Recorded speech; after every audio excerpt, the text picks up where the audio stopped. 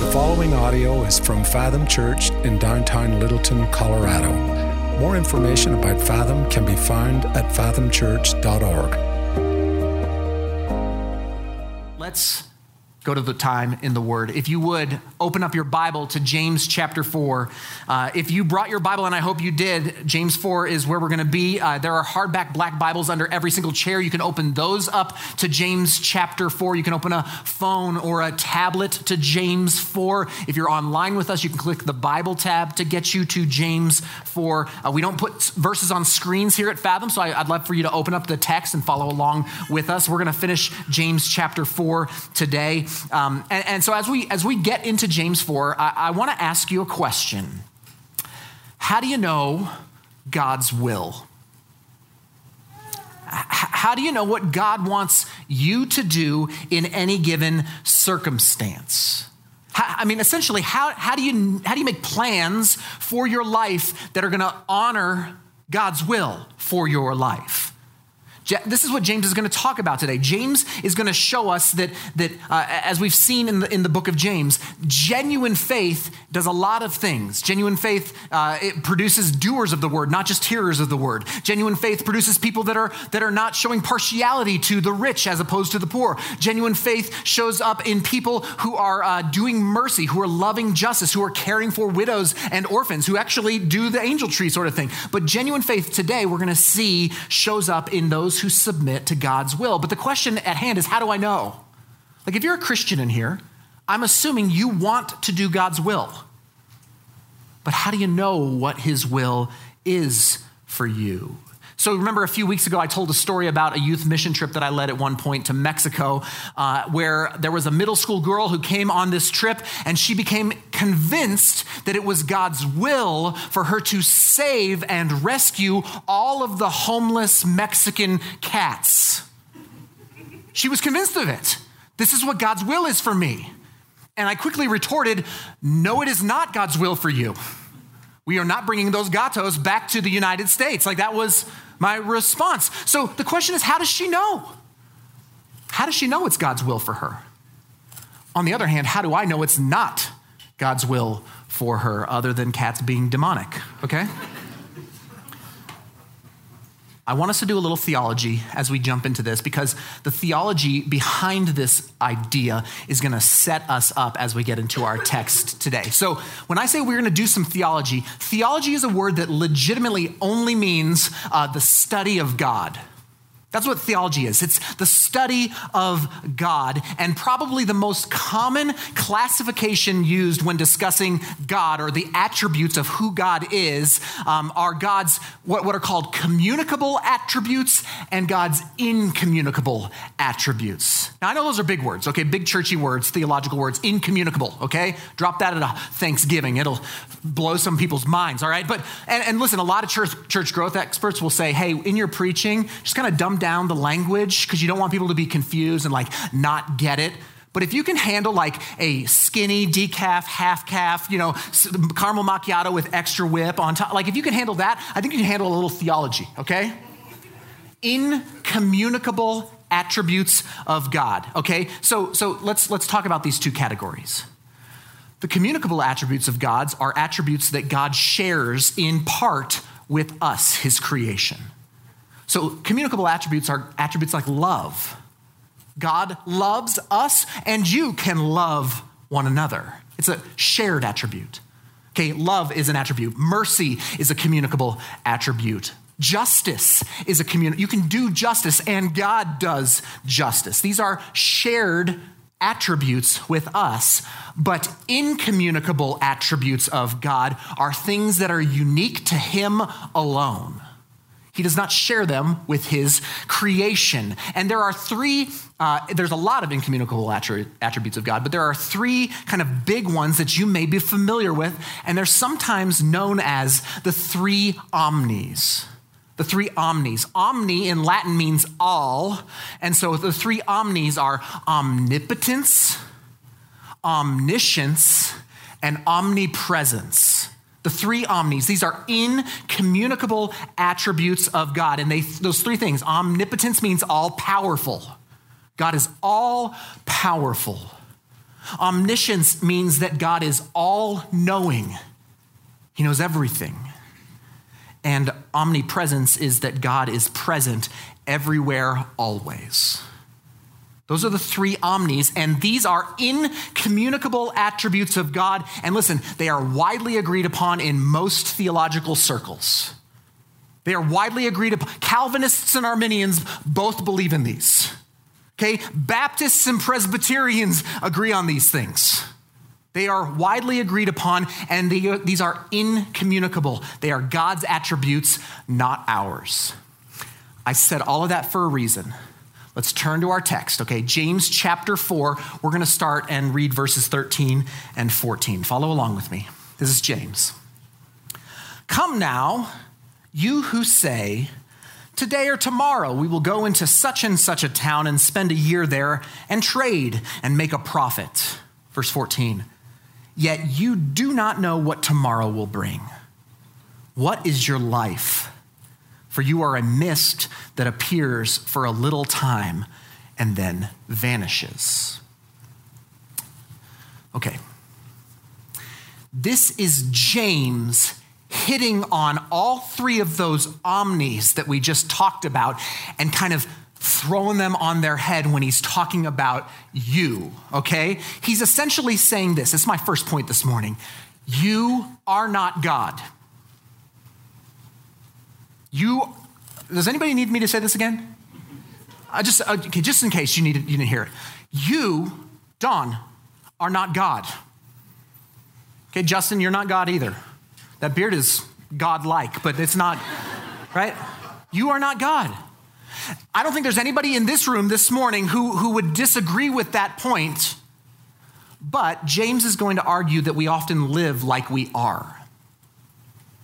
That we often evidence in our behavior, in our lives, that we really think we're in control of a lot more than we truly are in control of. This is what he said. He said, to those who say today or tomorrow, we're going to go there or here or there, that town or this town, we're going to make some money, we're going to do some business. And then he says these words, you do not know. You don't know. Translation, you are not omniscient. You're not, right? You're not all-knowing. You are not omnipotent. You're not all-powerful, right? You're not, literally, you are currently stuck right now, here. You're not living in tomorrow. You're not even living later today.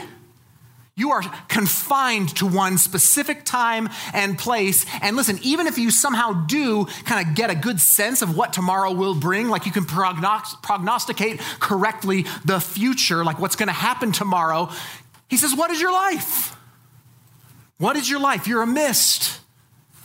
You're not omnipotent. You're not omniscient. You're not omnipresent.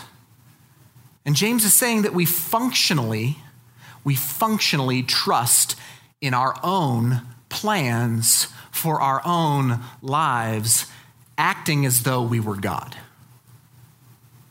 That's what he's saying. We've all got plans for our lives. You got plans for your life. You got plans for later today. What are you going to eat for lunch? What are you going to watch on TV? What are you going to do on Thursday? You're going to fry a turkey? You're going to bake a turkey? You're going to smoke a turkey? You're going to be like my father-in-law and eat a ham? What? Heresy, my friend. Listen, I'm just really playing today with y'all, okay? I've mentioned a beard. I've mentioned Dawn. This is a good day. This is a good day. This is the day the Lord has made, okay? Is your trust in your plan or is your trust in the person of Jesus? This is where he's starting. See, many times we think that our strategies are more sufficient than our Savior. We think our strategy, our plan is more sufficient, is more acceptable, is actually wiser than some of the things that God is doing in our lives. And we evidence that in how we talk and how we live. But James starts by saying, you're not God. And we need to be reminded of that every day.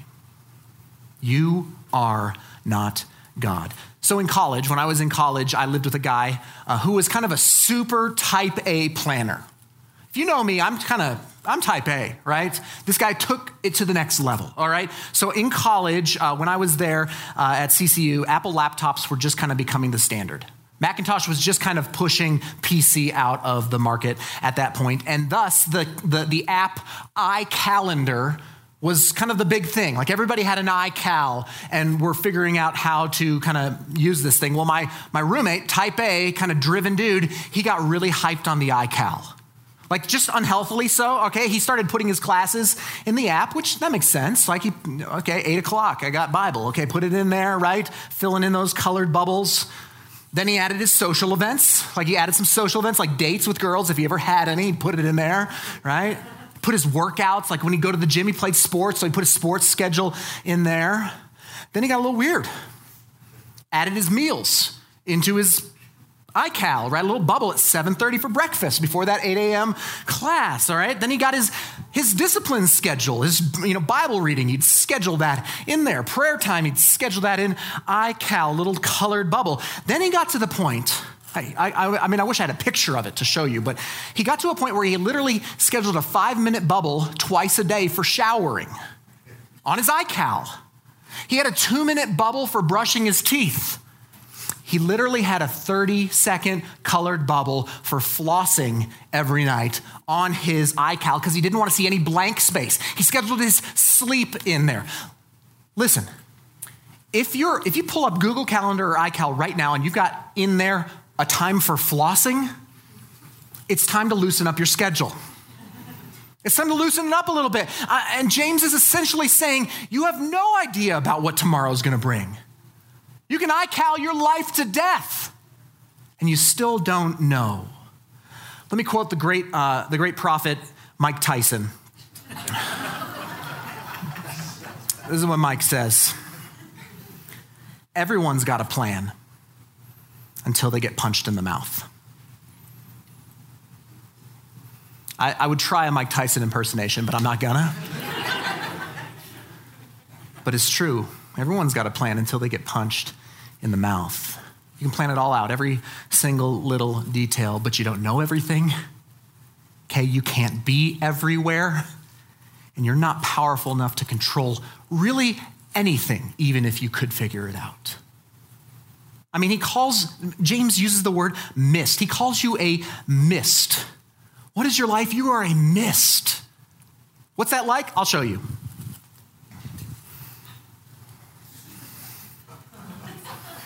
This is not mine. This belongs to my daughter Harper, okay? I don't have a pink spray bottle, all right? James says you are a mist. That's you. This is high self-esteem right here, right? Like that's what James just called you. Well, I've got a plan for my life.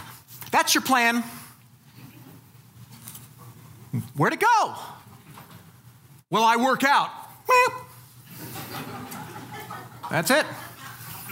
There's your glutes. Gone. Well. I CrossFit. It's not a workout. It's a lifestyle. Bench that, bro. Okay? What, you eat clean? You take vitamins? You're going to live to like 120? There you go. That's your vitamins. He's saying, what's your life? It's a mist. It's a vapor.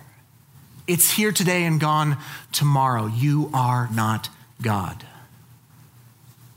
So then, if that's true, if that's established, if that's foundational, then how do we plan?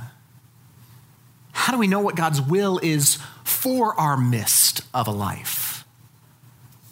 Well, James has some real practical advice. And the rest of this is going to be uber practical. Uber practical. I hope this helps you. Look at verse 15 and 16. Verses 15 and 16. Instead, you ought to say, if the Lord wills, we will live and do this or that. As it is, you boast in your arrogance, and all such boasting is evil. So question, is it a problem to have a plan? No. Is it sinful to have a schedule? Certainly not.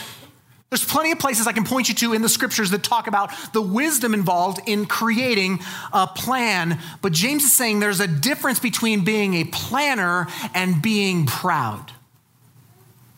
There's a difference between having a plan and being prideful about your plan. James calls it boasting in your arrogance. And then he says that's evil. He's not like that's neutral. Your type A kind of arrogance is not neutral. It's evil. I mean, just think about these last 2 years. Anybody plan for this thing? No?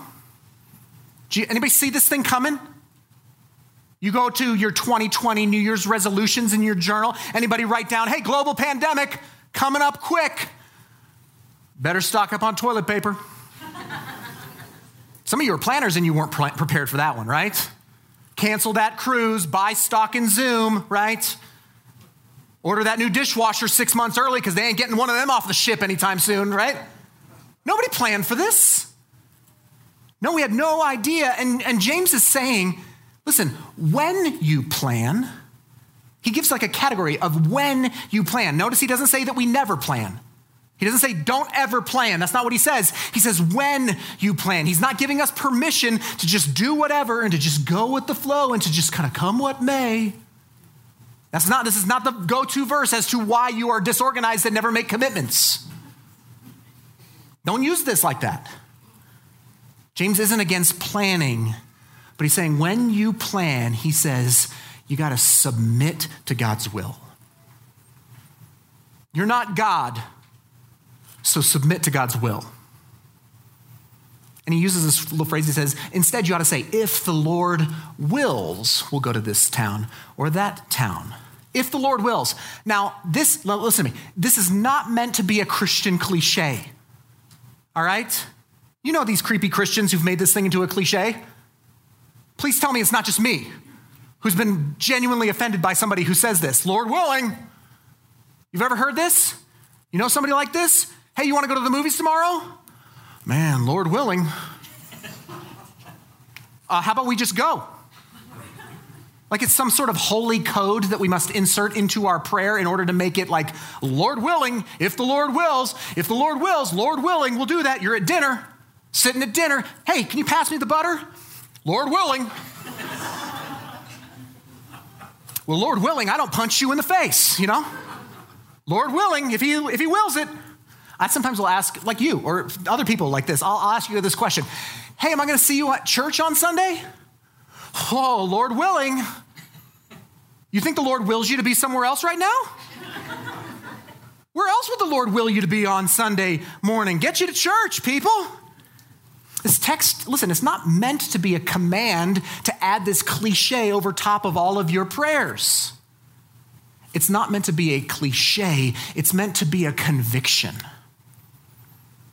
If the Lord wills should be a state of mind for your life, not just a little sprinkle on top of your prayer.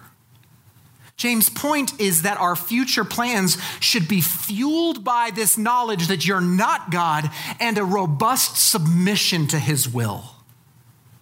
If the Lord wills should be your motto for every plan you put into place. Well, you ask, how do I know God's specific will for my life? Because I agree with you, Chris. I agree. I'm not God. I agree. I should submit to his will. But how do I know it? How do I figure this out? And I get this question more than I get any question in pastoral ministry. How do I know God's will? Where should I go to college? What should I major in? What should I do after graduation? I'm applying for jobs. Which one should I take? Okay, who should I get married to? Should I even get married at all? This guy's kind of weird. Should we have kids? How many should we have? Should we send them to public, private, or homeschool? What church should we go to? What church should we be a part of, okay? How much money should we save for retirement? Should we retire? When should we retire? Once we retire, what should we do in retirement? What's God's will for me? What's his will? I want to give us a real practical way to help when it comes to the plans that you're trying to discern God's will for. And I call it a discernment process. I'm sure there's a more clever way to frame it, but this is a process of discernment. It's how you discern God's will. And I want to give us 3 grids to run potential plans through. 3 grids that you will run your plan or your idea about what God's will is through and help you to discern whether that's God's will or not. Okay, so follow along here. The first is this. The first grid is this: God's word. This shouldn't be a shocker to you. You're holding the book, right? Shouldn't be a shocker that the pastor's telling you should probably look at the Bible. What does God's word say about this thing? Now, in life, there's going to be, for most questions of God's will, there's going to be a spectrum of faithful options for you to choose from.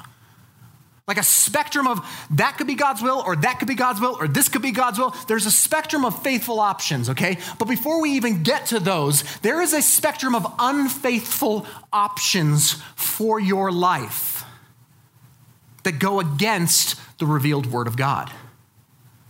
So is your plan in line with God's word? And this may seem like a no-brainer, right? Like, hey, don't do things that God says don't do in his word. But how many Christian marriages end for unbiblical reasons? How many Christians in business fail to practice ethical standards? How many Christians are giving up on the biblical sexual ethic because it just seems like it's a bit old school in our cultural moment? I mean, how many Christians, how many churches even have jettisoned God's word as their go-to source of authority? It's my way. It's not God's way. I mean, we'd never say that. We just live that, right? Church, if you're attempting to discern God's will for an area in your life, the first place you need to dig into is the Word of God. Here's a real quick solution for you. God will never guide you to do something outside what his word permits. Well, Pastor, you don't know my circumstance. God will never lead you to do something that is outside of what his will permits. But you don't even understand like how miserable I am. God will never lead you to do something that is outside of what his word permits. God's word is the primary way he communicates to us, and this is why we must put such a high value on the authority of the scriptures. We want all things to be discerned through God's word. That's the first grid. Now it gets a little trickier. Grid number 2 is this: God's wisdom. Start with God's word, you move to God's wisdom. And here's where we come back to the spectrum of faithful options.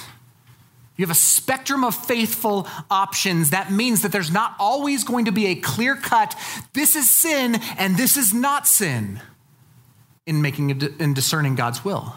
This is God's will. Yes, this is not God's will. No, it's not always going to be crystal clear. And in those moments, we need wisdom. We call them wisdom issues.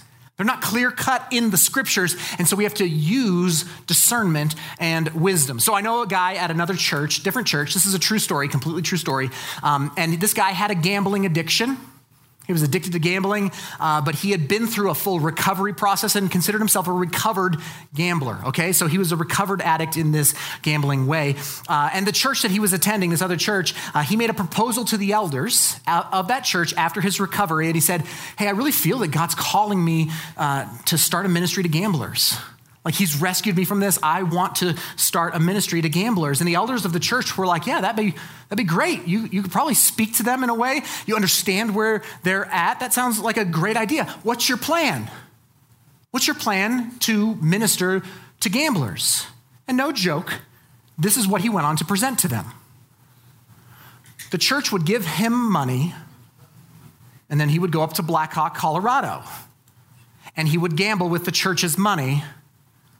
And as he gambled, he would share the gospel with the other people who were at the tables with him. That was his plan. Not a joke. That was his plan. Well, the elders are smart enough not to not to just give this guy money, not to go along with this, right? And their response was, no, listen, God is not calling you to start that ministry. He's not. Because it would put him outside of the Bible's parameters for wisdom. So question, is gambling wrong? Not always. Not always. Can't point you to the verse. But in this guy's case, it would have been very unwise for him to pursue it. Have you sought out God's wisdom? James said in James chapter 1 that God will give you wisdom if you ask. Like if anyone lacks wisdom, he should ask and God will give it. So I would say you need to take time when asking these questions, when making these plans. You need time for prayer. You need time in the Word. You need time asking God for wisdom. Okay, this takes adequate time. Sometimes we fail to engage God's wisdom because we move too fast. We just want to make a decision. We just want to get going. So we'll make a plan, we'll make the plan, and then we'll ask God to bless our plan. Right? Here's my plan, God. Bless it, please. But the wise person seeks God in the making of the plan, not just in the blessing of their plan. So those are the first two, God's word, God's wisdom. And number three, what do God's people say about your plan? Now, this is the one that we kind of bristle at because it's someone else that you grant some authority to help you discern God's wisdom. And we don't like other people having authority over us. We don't like to submit to other people. But I think it's really wise. We call this in Christian circles, seeking wise counsel. It's closely associated with God's wisdom, but it's God's people, mature Christians, to speak into your situation to help you discern God's wisdom. You need wise counsel. This is all over the Proverbs. Okay, let me just read these three verses. Proverbs 12:15 says, the way of the fool is right in his own eyes. Ever felt that way? Seems right to me. But the Bible just called you a fool. That's not good. The way of the fool is right in his own eyes, but a wise man listens to advice. Proverbs 11:14, where there is no guidance, a people falls, but in an abundance of counselors, there is safety.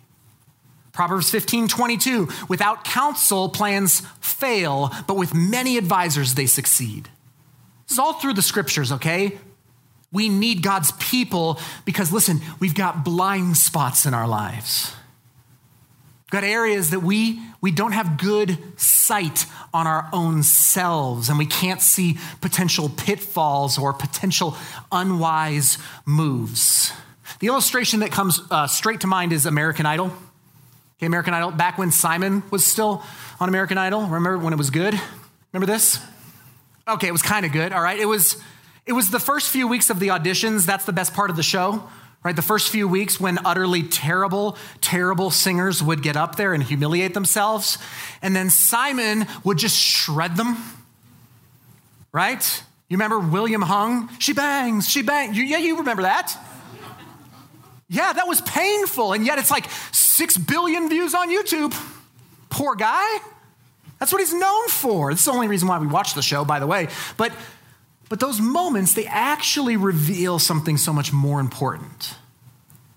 Like, wasn't it always a little bit shocking and sad when Simon would say to that person, hasn't anyone ever told you that you're a terrible singer? And they're like, no, everybody, Mama said I was great. Everybody has always encouraged me to take up singing. Didn't anybody love these people enough to tell them that they weren't gifted as a singer before they embarrassed themselves on national TV? Or maybe were they too caught up in their own dreams to hear the truth? Listen, I know the self-esteem movement has kind of told you that you can do whatever you set your mind to. Like, you just do whatever you want to do, but just you can be who you want to be. That's what I was fed as a kid. Just, you can do it. Nike, right? Unfortunately, it's just not true. If mama told you that, mama lied. You can't do anything, okay? There are many things that you are simply not gifted to and should never try. You're just not good at those. You don't have to be good at everything. Hey, take a moment to take a deep breath and realize that you don't have to rock at everything. That should free you, especially from the thing that you're trying to rock at that you suck at. I'm going to get in trouble for saying that in my sermon. The elders are going to bash me. No, that's not true. You're like, well, I know I don't have any blind spots. I definitely don't have any blind spots. I took the Enneagram. All right, I'm in counseling. I'm very self-aware of my own. I know I don't have any blind spots. Listen, great. Glad you're in therapy. Glad you took the Enneagram, okay? But listen, we all have blind spots. If you think you don't have a blind spot, that only proves that you do, hear me, because you're blind to it. It wouldn't be called one if you knew it existed. You're blind to it. That's why you got to run your plans and your ideas for what God's will is through some sort of discernment process. What does God's word say? What does the wisdom of God lead you towards? And what are God's people saying about this decision? James is saying you're not God. So submit to his will. Submit to his will. How do you figure it out? You discern his will. He's not opposed to a plan. He's opposed to the proud. Now, this is really important, and you might see that there's another verse in this chapter that doesn't feel like it fits right off the surface, but I think it really does. So the last verse, verse 17, James 4:17, let's look at this. So whoever knows the right thing to do and fails to do it, for him it is sin. You ever heard that verse ripped out of context? I've done it. Man, I should really do that. This must be sin. Actually, more often than not, what I do is I think if anybody knows what somebody else should do and they don't do it, that person is in sin. That's normally how you rip that verse out of context. But in context, James is ending this section about discerning God's will, and I think it fits because so many well-meaning Christians think there's only one category of sin. They think there's only one category of sin, and that category is the sins of commission. Sins of commission are sins that take action to commit. I commit these sins. And we spend, in evangelical circles, we spend countless amount of energy and time and wherewithal to just say, hey, don't do the wrong things. Don't do the wrong things. I want to stop doing the bad things. Keep me from the wrong things. Those are sins of commission, and they're very important. But I think in this verse, contextually, James is talking about sins of omission. There are sins of commission, and there are sins of omission. See, sins of omission are the things that you're supposed to do, but you're not doing them. They're not the bad things that you're doing. That's commission. But omission is the things that God would want you to do that you're not doing. And that'll open up your sin closet a little bit. That'll just kind of needle at you if you let it. See, in some cases, we don't act on God's will. We don't do the things that God wants us to do because we're afraid. Fear of the unknown. Fear of the difficulty that it might bring into our lives. Fear of just plain failing. And this can lead us to be almost crippled by fear. But remember, you're not God. Right? You're not God. There are going to be times in your life where there's no obvious and clear direction that is clearly God's will.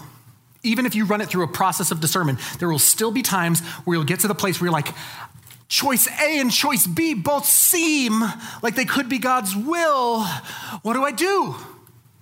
I don't want to make the wrong choice and screw up eternity, mess up his sovereign will for my life if I pick A and it was really B. So what do I do with this? And the temptation is, I think in our culture, is to not make a choice. Our temptation when we don't see a clear way forward is inaction. But I think James is calling us to make a decision. I think he's saying make a call. If you know there's something you should do, but you're too afraid to make the decision, he calls it sin. Again, it's not neutral for you to be inactive in making a decision that you know God is calling you to, and there's an A and there's a B, and you're afraid of making the wrong choice. And James says, if you don't make a choice, that might be sinful. Sometimes you just got to make a call. You've acknowledged that you're not God. You've acknowledged that you want to submit to God's will, and you've started running it through the word of God, the wisdom of God, the people of God. You sought wise counsel, and you're still like, I don't know, it's a 50-50. James is just saying, make the choice. Make a decision. Now hear me, you're not God, and so you can't upset God's omnipotence, God's omniscience, and God's omnipresence by making the wrong choice. That's very prideful. It's prideful to have too much stock in your plan. It's also prideful to be afraid that you might somehow derail the entire workings of the universe. Does that sound like pride? Because they're the same. Sin isn't just avoiding the bad stuff. Sin is failing to do the good stuff. Yeah, you can't fully know God's specific will for you. Should I go to that college or this college? Pick one. You've run it through the system, pick one. See, you can't know God's specific will completely for yourself, and that can lead to the pride of over-planning and the pride of never planning. They're both pride. You can't control the outcomes, but you can control your decisions. And to let the fear of making an incorrect decision cripple you from ever making a decision is the wrong decision. But we get wrapped up in this, y'all. So how do you know God's will for your life? First, you understand deeply that you're not God. Every day, confessing that I'm not God. Then you submit your plans to God's will, running it through that process, discerning what God's will is, and then finally you make a decision. You make a call. Not being crippled by the unknowns of the future. So let me end with this. We are out of time. Many people ask me, Chris, how did you know that it was God's will for you to plant Fathom Church? Like, how did you know this? How did you know it was God's will for you to plant Fathom? And that's a tricky question because I didn't have like a supreme dream, like some sort of like I woke up at 3 a.m. I'm like, I got to plant a church, right? I didn't have that. I didn't have like a word from the Lord. You ever hear something? I got a word from the Lord. I got to plant a church. I didn't get the word from the Lord on this one, all right? But it was this process. So let me explain it to you. When I was in college, I found out about Acts 29, which is a church planting network that we're a part of, all right? And I became convinced that part of God's mission was for the church to multiply, to plant new churches. And I became infatuated with the idea of starting new churches as part of God's mission. And I told Marcy, we were dating in college, I said, hey, babe, one day I may want to plant a church. Like at some point, maybe I want to just take a blank sheet of paper and start something from scratch. And her response was, not if you marry me.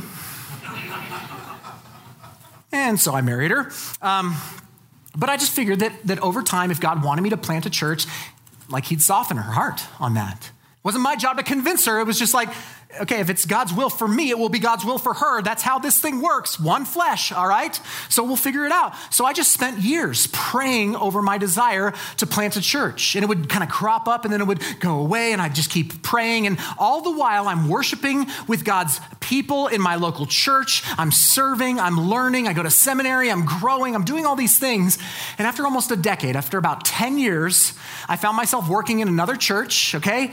Making a steady paycheck. My ministry was thriving. Marcy and I had just bought a house. Like we were trying to get pregnant. Like we were starting to be like, let's dig some roots here. Things were on point in that moment. And right in the middle of that, the church planting bug came back. It's like I caught it. I didn't put my mask on quick enough and it jettisoned into my sinuses. And I just found myself with this desire again to plant a church. And so I talked to Marcy about it, thinking that she was going to knock that thing down. We go back to live an awesome life. And she felt like the Spirit had softened her towards the idea. So I was like, dang, we better start praying. Like seriously discerning what God would have for us. And as we started discerning, we're pro-con people, we're type A people, so we did the pro-con list. The cons far outweighed the pros. For us, all right? I hadn't finished seminary at that point, okay? I'd never been a lead pastor at that point. I was a decent worship leader. I was decent, all right? I had led youth ministries pretty well, pretty successful for about a decade, but that was about it. In fact, before we planted Fathom Church, I had preached a total of 6 sermons. Preached 6 times. That's not wise move right there, right? It made no sense for the 28-year-old guy who had preached a whopping 6 sermons to quit my job with my now pregnant wife and our mortgage to try and become a preacher full time. Like it didn't make sense. I remember meeting with one guy who wasn't like a bastion of encouragement. And he said to me, we were eating lunch, he said, "Oh, Chris, just get another job as a lead pastor at an established church already. Don't you know that 9 out of 10 church plants fail? If you do this, it's going to wreck your ministry. If you do this, it's going to wreck your marriage. You could even lose your house." Like at Chipotle with the guy. I'm like, thank you. Thank you for this encouragement. Let me just bask in it right now. Oh, just stop right there. I just want to marinate in how warm my spirit feels. No, bro, you're buying lunch. This is not how it's working, right? I mean, I remember we would have conversations, Marcy and I had conversations as we're trying to discern God's will in this. And in one of our more fearful moments, we just confess saying, hey, what if no one comes? Like, what if none of our friends? What if none of our family? New people? Are you kidding me? Like, what if we fail? What if we look like fools? And my temptation at this point was to hedge my bets. Like my temptation at this point was to wait on moving on God's will until he kind of showed me that there was some security, right? Like I wanted to kind of lay out the proverbial fleece and let him kind of throw some junk on there to make sure that this was his will. Like, yeah, God, I'll do this if you provide with enough money. Like if you provide me enough money. I don't know how to do this, so you just give me the money and I'll do it, okay? Or I'll do it once you provide some people. Like once some people tell me that they're in and they're committed, then I'll do it. Or God, I'll do it once you bring me a worship leader because Lord knows I can't handle it if the music stinks. But faith is about stepping out to do what God's called you before all the circumstances have been worked out. Anyone can walk a well-lit path. But faith is stepping out to the unknown. And we are called to walk by faith and not by sight. And so if you had asked me at that point, hey, is God calling you to plant a church? I think I would have said, I think so. Which isn't a really confirming way to gather a core team. I think so. This is maybe an option in our spectrum of faithful options. I think so, but it could be wrong. So we decided to plant a church. Listen, we realized we weren't God and we weren't in control of the outcomes. And we went through a process of discerning God's will, and we talked with people, wise people who have been further. Some of you are in this room today, people who we talked with and encouraged us, yeah, this might be God's will for you. And then we made the decision, the best decision we knew how to make, even though it looked absurd at times. And in retrospect, it looks like maybe we weren't so foolish. You might disagree with me, but that's okay. Listen, all of this stuff about God's will, this is for somebody here today. This This is for somebody here today. Maybe online, maybe in this room. This might be for you today. Maybe you're so locked into your plans that you are functionally acting like God in your own life. James calls that evil. And he says, what is your life? And I think the call for you, if you find yourself just kind of tight-fisting your life right now, the call is to repent, to open up the fist, to turn from the pride and arrogance and boasting that comes with over-planning. Or maybe you're on the other side of that spectrum, because maybe it's not that you've tight-fisted, maybe you've got a decision that you've got to make. There's something that you've got to make a call on, but you're so afraid of making the wrong decision,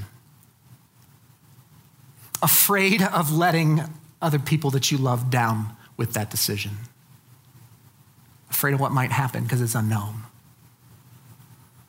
And the call for you too is to repent.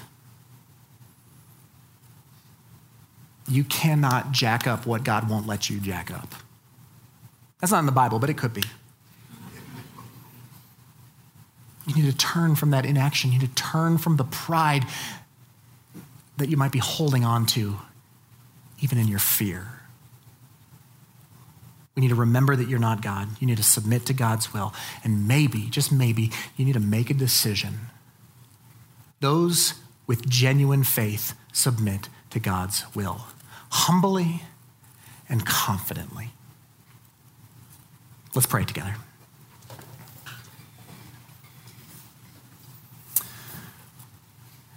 Yeah, Father, this is one of those real practical sermons, one of those real practical texts from your servant James. And Lord, first we thank you. We thank you that he cuts to the quick. We thank you that he doesn't beat around the bush. That he doesn't say, hey, you should never plan. And he doesn't say, hey, you should lock everything down and figure out every little bit and piece to that plan. But rather he gives us a middle way. A way of humility, a way of confidence, a way of planning without becoming prideful, a way of walking by faith and not being crippled by fear. And so, Father, I just pray for these words of yours to land on fertile soil in our hearts. And maybe some of us have to let some stuff go. We've been trying so hard to be our own sovereign that we're choking the life out of our life. And you call that evil. But then there's some of us that we've been so crippled by making the wrong call that we've been inactive, that we've been disobedient. And Father, that's just as prideful.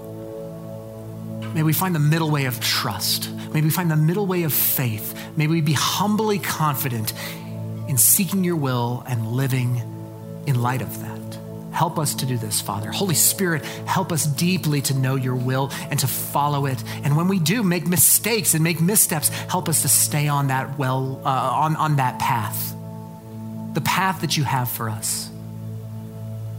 So Spirit, speak. You're the true preacher at Fathom Church. You're the one who speaks to our hearts. Speak to us, show us where we're out of line with your will, and call us back. We love you, Father. We pray all these things in the name of Jesus and by the power of the Holy Spirit. Amen.